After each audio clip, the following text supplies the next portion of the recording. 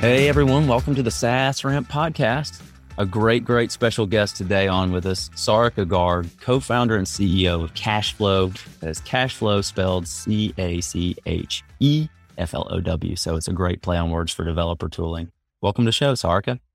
Thank you. Thank you, Pete. Thank you for having me. So I reached out to you because as co-founder and CEO of Cacheflow, I'd kind of noticed some of the things that you guys have recently done over the last year. Unbelievable number of things that I know we'll unpack throughout the course of the show. But when you've gotten the seed funding and the product built and got your live customers, referenceable customers, and everything went GA, I was like, oh, she's just blowing up. Everything's going so well. But on the show, we often like to start with kind of like the personal piece, like where you came from. What college courses did you take in order to become a CEO co-founder? Yeah, absolutely. I mean, I think the personal journey is always important, and what makes us who we are. My personal journey actually goes and starts even before college, and starts when I was 2 years old, when my parents decided to immigrate from India to Africa.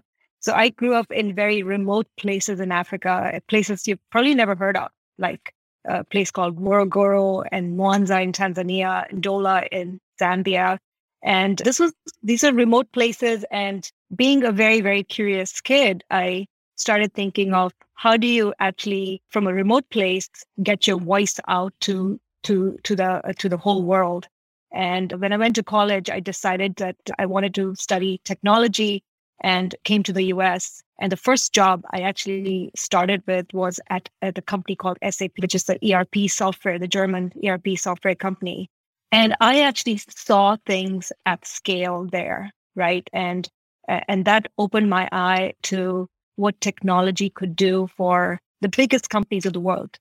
And it really made me realize that it was because of technology that companies like Procter & Gamble, Johnson & Johnson, Nike, Caterpillar, all the companies that we all know the brand names of became as big as they were because they put technology and software and systems in place. And it really made me a believer that we need to use technology, sort of the gateway for us to create impact in the world and reach and really help people all across the world. Right. That's so interesting. So like you kind of gave the full 360 there from a very small place and being very young and trying to reach out, like what would a medium look like so that you can move from a place like Tanzania into the greater globe, and then all the way to SAP, which is just, I have friends and family there, like a few friends, a few family, and it's like its own world. 150,000 employees, like amazing. That's right. Yeah. And it was, at SAP, I learned what it was to live in a company that was creating this sort of massive impact for other companies. And I did many things over there, worked closely with very, important projects that happened. But I think what made me sort of want to become an entrepreneur was the years after. And so there I was one of 150,000 people. And I really wanted to be, how could I be not just a number, have more impact, right? The question I kept asking myself is, how do I have more? And it led me to change my jobs, move into a company called Ariba, which was procure to pay, order to cash platform. And there I worked with much more smaller companies. So mid-market, small, 1 or 2 people company to large companies.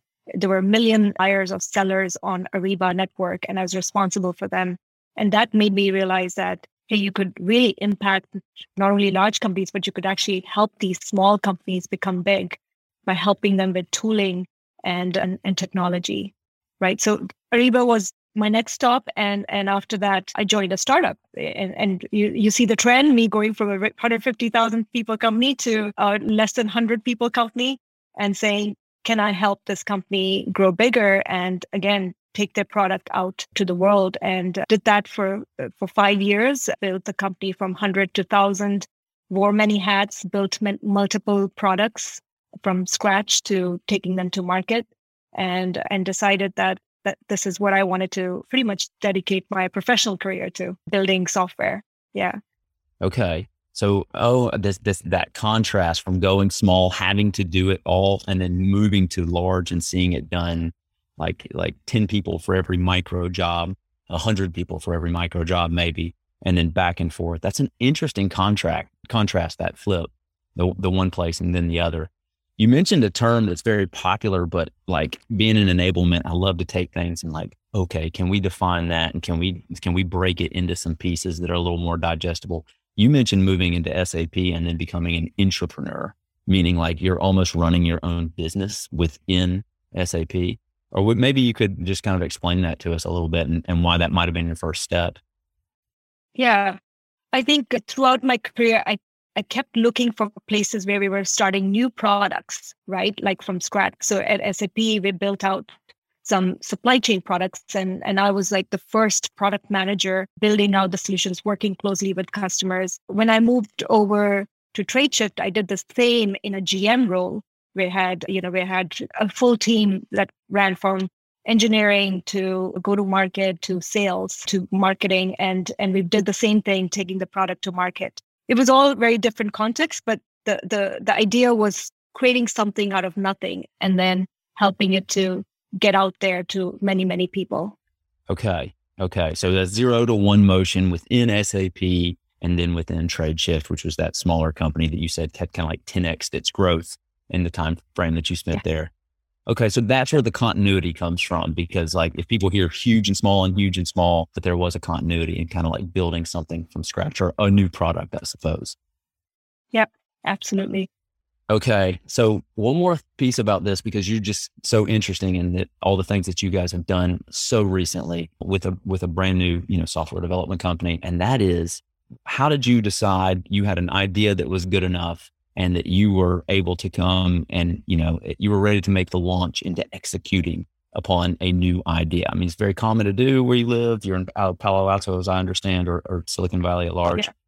But like, when is that when you say, hey, I'm a W-2 an employee and I'm going to want to make this transition over? So, when I worked and was an operator for 20 years, building and taking products to market, and one of the things that I saw was a huge shift that was happening in the market. And that shift was, we were no longer just companies were no longer just buying an ERP system or a CRM system.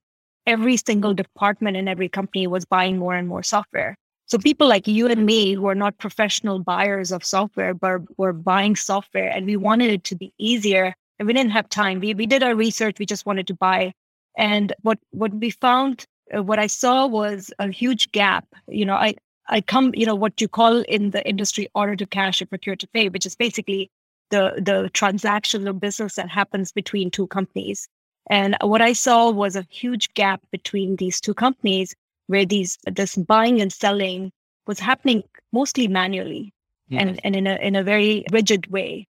And so my co-founder, Brian Zotter, who was an early employee at Salesforce, where he built out the Salesforce platform as VP of engineering, he had done a number of startups, and him and I joined forces and we said, what is that product that sits between sales and the buyer, the seller and the buyer, that can actually automate the buying experience? So it really spans, our belief is software is going to change the world. Like I said, systems change the world. SAP changed manufacturing forever. Software is now slowly changing every single industry. And we want to enable software to get in the hands of people across industries. Yeah. Okay. So that challenge became apparent, throughout your journey. You saw the way it was done. You saw this challenge that maybe your team was even having to manually handle day to day. Yes. And if it's a pain, it's a pain, or it's an opportunity. I guess that's one of those kind of things, depending on how you look at it. Yeah, exactly. It was, I'm sure you bought a piece of software. I have bought a piece of software. And actually the inspiration we took was from the car buying experience, right? You and I have bought cars, and you have to go to the car dealer and you always feel like, oh my God, this dealer is going to rip me off because he's probably smarter and has more tools. And it's just this kind of uncomfortable process. And people delay car buying, or they take time, or they try to find somebody who can actually go with them. And when Tesla came along, they just put the car buying experience online. So you can actually literally go and buy a Tesla in 4 minutes by saying, okay, I want this tire, this color. I want auto, drive and checkout. And in my checkout, I can lease it. I can pay by cash or whatever format that I want. We want to do the same for software across the board, right? Give them this sort of experience which they can plug in, right? The other analogy, Pete, to because I love analogies because they make things clear, is we used to find vacation homes online, like on Craigslist and Airbnb, basically put it online and actually enable the whole buying experience of vacation or hotels or homes. And that's what we're trying to do for software, right? To make it all go online. So it just becomes much, much smoother and easier to buy. Okay. And sell that. Yeah. So, okay. So it completely makes sense. It's a one more niche place, like one more, not even niche, like that happens all day, every day. It's actually a massive gap, but it's one more thing where you look at like software and say, fantastic. So like, this is something that can be mechanized and made better for humans. So let's do that. Then what do you do? Like it's so many of these inaugural steps that later you'll be like, or now kind of you're getting to that point and talk about it later, like that you're just continuing to ramp and scale some of the pieces that you built. But when you're going from concept to actualization, this is a lot of steps in between, I know, but maybe would you just unpack the last year at Cacheflow for us, like some of the challenges and successes that you've had, so we can even understand how these successful companies get their start like that? Yeah, absolutely. I mean, the challenge, we went in with a hypothesis saying software buying needs to be just easier because we've experienced it ourselves, and software selling needs to be easier because we know, like, we've sold software and it's just really difficult for the salesperson and the RevOps person. And when we went and talked to customers, we found that it was actually worse than we thought. And there are a few companies who have built out checkout experiences themselves, like actually Postmates has or a Postman has. But most companies don't have the R&D to be able to build this themselves. So you have teams at the back who are trying to connect systems, do this themselves. You have salespeople try to create templates to make this real. You have finance people who are trying to build things manually. And we actually realized that it was really an automation problem. It was a payments problem that needed to be solved. And it actually ran from sales. It connected sales with finance team, right? So we went in saying it's a buying problem, and we realized it's actually a selling and a payments problem too, right? That needs to be solved. So that was we went in, the two of us, Brian and I, and we built out an engineering team. And zero sales, zero marketing. And we had inbound interest where people were feeling the pain because more and more SaaS or software is becoming about remove friction, sales velocity, right? Get sales velocity, do it with the least amount of effort. Yeah. Build renewals, right? Like, it's not about just build a relationship with your customer. So it's not about just selling once, but actually growing that customer over time. And you really need a system to actually scale you up into that, right? So you can't really, DocuSign can only take you so far, right? Because it's really, in the end, just a Word document that you're getting a signature on. It's not an online system that you have. Right. Yeah, you mentioned about my organization, Postman, and it's true. There's a self-service or a free tier and two self-service tiers, and only one that's at the enterprise level after there is heavily adopted usage within a company that is sales led or sales served. And that's because there's going to be a consultative piece that comes along with it. But of the 4 levels, it's only one that is actually with a human to human interaction, commonly known as product led growth. And from that, 20 million developers have been able to leverage the product. And I think it's just because it works, for one, but there's a lot of things that work, but it's seamless. Like your user experience is going in and being able to quickly download, whether it was a long time ago in just a Chrome extension or being able to, get what you need when you need it, and self-service. It's kind of what we've become accustomed to. So that's interesting. Yeah, Pete, I hear every day from buyers of software saying, I really don't want to talk to a salesperson. I've done my research. I know what I want. I wish they would just get out of the way and just let me buy how I want to buy. I'm ready to give money. Like don't create blocks for me. It's very interesting. Yeah. That's in every industry and not just software, but in software, there's something we could probably do about it. My wife told me on her way out that there was going to be a worker coming by the home. It's a new home. We're in a new place. We moved to South Carolina. And I said, great, have them work. I'll be doing something else at the time. And they're like, well, they need to talk to you about all these things. I'm like, you already talked to them, right? Like, but they need to talk to you too. I'm like, not my world. Yeah. I'll have the check ready for you, but please come on so we can both get down to doing business. So that's a great close. The friction of selling and paying is a worldwide problem that goes across industry. So funny story, you're saying that, but we were talking to a videographer to do some customer testimonials. And he asked, so what do you do? And we said, we help you do a quote and, get paid. And he's like, can I use your system? Because it's so painful for me. And we're like, maybe. Perfect. It is. So like you truly touched on like a ubiquitous problem. I'll tell you the truth, like on my resume, I put in a span of this time, I was able to purchase this many softwares, and I would have never put that before as a seller because I was an enterprise SaaS seller. But now like as a buyer, it's the same process, just in reverse. You have to work hard to get the facts you need, roll them internally, like make sure the payment pieces get connected over time. So it's definitely a problem. You mentioned something though, you had inbound interest. Like how is it that there's inbound interest? Like that's a massive challenge, but how do they know to even touch base with you or that you're building a product like that? Because you're building an engineering team. You're not building like a marketing team yet. So how do they know to come to you and even like request? Just posts on LinkedIn or Twitter and they find you. When people have a problem, they find you. Yeah. And that's what we found is we've just hired our first head of sales or head of revenue. And so we're building out our sort of marketing machine, but all the interest we've got, all the deals we've closed have been inbound, which has been very interesting. So yeah, people find you when they have a problem.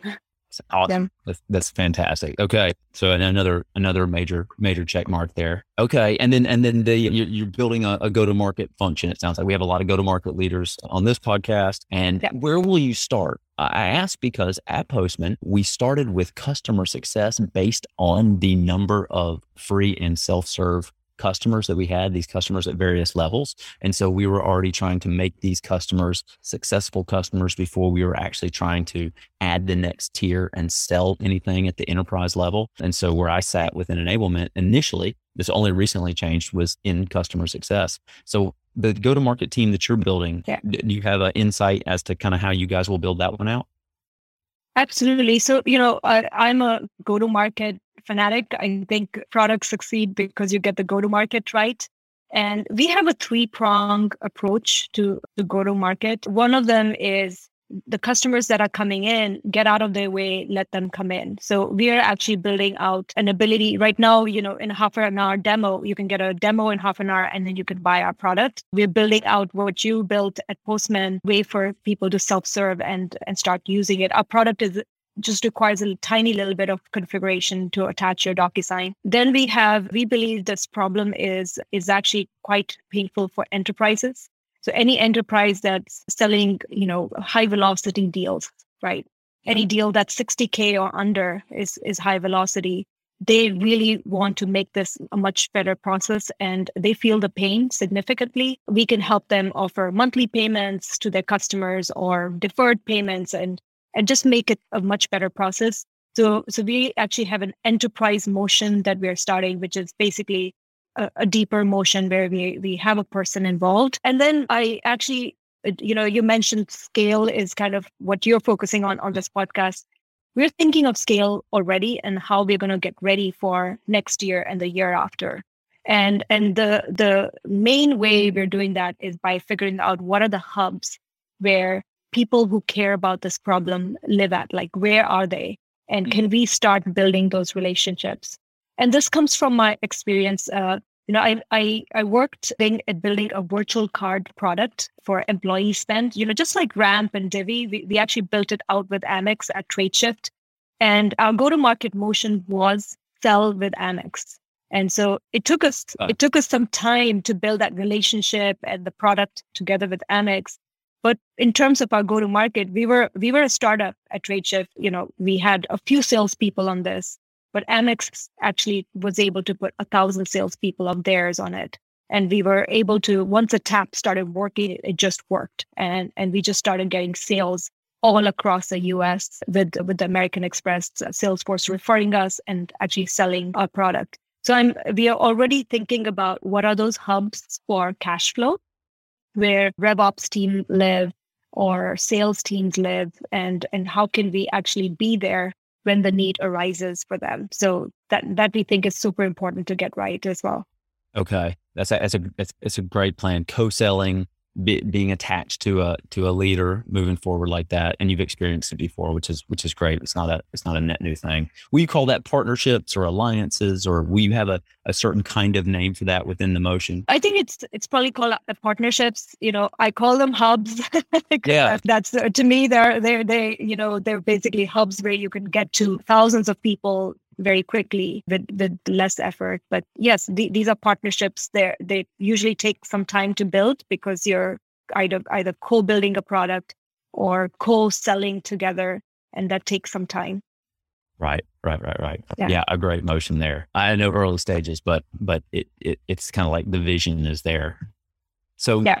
Maybe a step back. So you've had a wonderful year, like 4 great quarters in a row, so many milestones, and then looking ahead, you mentioned already like looking at next year's planning. What are 2 or 3 challenges that you think you'll face that probably are common for everybody trying to take that next step might face? It always comes down to getting things right in terms of people, right? Every person we hire is super, super important, but establishing the foundational layer of who you are as a company, what you care about, what you call the culture is super important. So I worry a lot about that. And both Brian and I spend a lot of time thinking about and defining how can we create an environment where when we hire the best people, they can come in and be successful. They can bring their best to Cacheflow. And, maybe a story to talk about that. I worked at SAP very closely with Bill McDermott, who's now the CEO of ServiceNow. And he was is a phenomenal people person.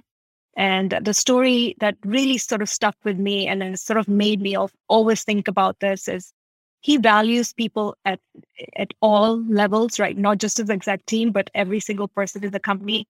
And there was a shoot, like a video shoot that was going on with Bill McDermott, and I was there. And the guy who was the cameraman, he came to me and he said, "Oh my God, Bill is fantastic." And I said, "Okay, so why do you say that?" And he said, "Well, Bill remembered that the last time I met him, my wife was sick. And so he asked me how she was doing."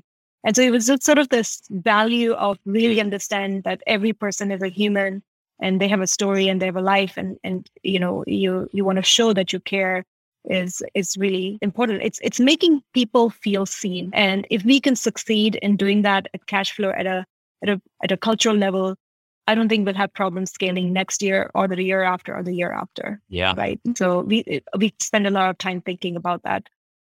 Yeah, it's a great thing to think about, especially at the size, and trying to think about like, how do we, once we 10x the size and then, and much, much more, like how do we keep that core connectedness and the culture piece?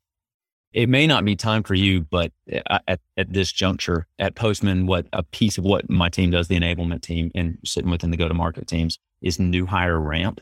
And one of the main challenges that was asked to be overcome is, hey, we have moved from 250 employees to 650 employees in, I guess it was about an 18-month time period. And with that growth, we would like to keep this particular culture, but we also need to up-level them within skills and get them to their job done. There's this triangulation that's happening of like general skills, but a people, like a culture set, and all within the context of like practical outcomes, being able to move from what we call day one to job done. Yep. Is there anything at like a micro level y'all have even thought about so far? Like, hey, when a person comes in, they are remote, or maybe they can come visit us at the headquarters? Or is there anything at that level? Or is it still at the point where like, hey, it's such a tight knit community. Just come hang with me for a little bit. We'll do this all together. Is it very one-to-one still? I think there's a lot of one-to-one, but even where we are, it's important to establish this culture of being able to come in and be able to, what did you call it? Get going or a job done. Yeah, job done. Possible. Right. Yeah. And I think it's a lot about, I think it's bringing the person on and giving them context of what you're doing and why you're doing it, why it's important, and then matching the skills with the jobs to be done. At the point we are, everybody wears multiple hats, but as we scale, the job becomes much more, specialized. Your job becomes much more specialized, and we will build out the competencies around that. What we do right now is we try to get the entire company together. We're a fully remote company, which actually we're doing things very intentionally. So we try to write things down so that a new person, when they come in, they can find it.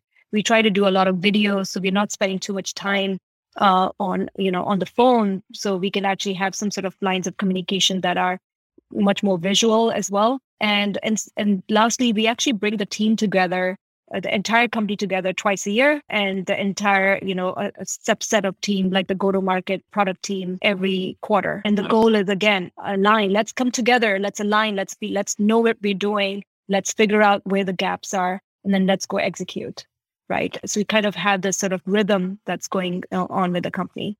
Okay. And so you just mentioned like the communication structure. You talked about how you like to hire. You talked about trying to get context to people as quickly as possible, measuring outcomes, or just starting to talk about what results we're trying to drive. I mean, as far as you can at this point, as everybody's wearing so many hats, and then getting together in person to maybe even write on whiteboards, like what's behind you. There's something still special about it. Like, all the technology in the world, but sometimes the brain has to touch the pen and the paper. That's me, maybe anyway, level whiteboard. Right. So I love whiteboarding too. And I miss that, and so remote culture has its advantages and disadvantages, but we try to sort of balance that as best as we can. We also use, the Salesforce V2MOM to keep us very aligned, which is, what Mark Benioff came across, where you have vision, values, and then methods of how to achieve them.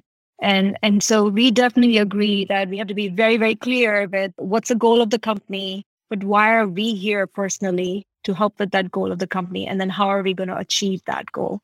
Right. That's a great framework. I'm very familiar with it. I was in a Salesforce ecosystem company. I was coming to visit you, at Dreamforce once a year. And then of course, all the quarterly events for a time period in my life. Great model. We had integrated it at that company as well. So very cool. Good thing to start with. As usual, we have so many like interesting insights and like rabbit holes to dive down. So of course we went well past the time I asked for, but maybe as a parting shot, I'm not sure if you thought of anything, if any one thing in particular that you might tell somebody else in your spot, or maybe even like 1 year behind you, hoping to be a co-founder and a CEO at a world-changing software company, anything like a parting gift to offer? I think this is something that I would say, because I've seen companies at every level of scale. And one of the things that I've realized is there's that first product that you're going to take to market and be successful with, but you really need to understand what are the other problems that your customer has, right? That the customer that you're serving. You may not build that product just yet, but you need to know where you're going and the problems that you're solving for the customer at a much wider scale than just that one problem. So it really is create empathy with that particular user that you're solving the problem for, because once you build a relationship, that's how you can actually grow that relationship and grow that customer, by solving the next problem and the next problem. So I think of, product market fit as almost like a pull, and forgetting, I'm running out of words, but like it's options that you have, or, and you can actually pick one option to go with, but there are other things that you can lean on, right? It's you should have a wide lens. Go focus on one thing that you do, and then have a wide lens, and then go focus on the next thing, right? You had mentioned like you thought it was a buyer's problem, and then you turned, I'm getting it right, and then you found out it was a seller's problem. So that's probably like maybe the example that you might be speaking of, like going in, like this is a challenge, whose challenge is it? And then once you got in there, understanding like which side of the line it was actually sitting on. Right. Absolutely. Yes. Okay. That's wonderful. Yeah. It's a great tip. Congratulations again on all the success. It's been so fun to just kind of catch up on LinkedIn and follow it as it's gone through. I know y'all aren't just marketing and posting left and right, but even a week ago, another little update over there as I was kind of following as we were coming into the interview. So that's fantastic. Congrats on Thank you, Pete. On all the success. Yeah. Appreciate you coming on, Sarika. Thanks so much. Thank you.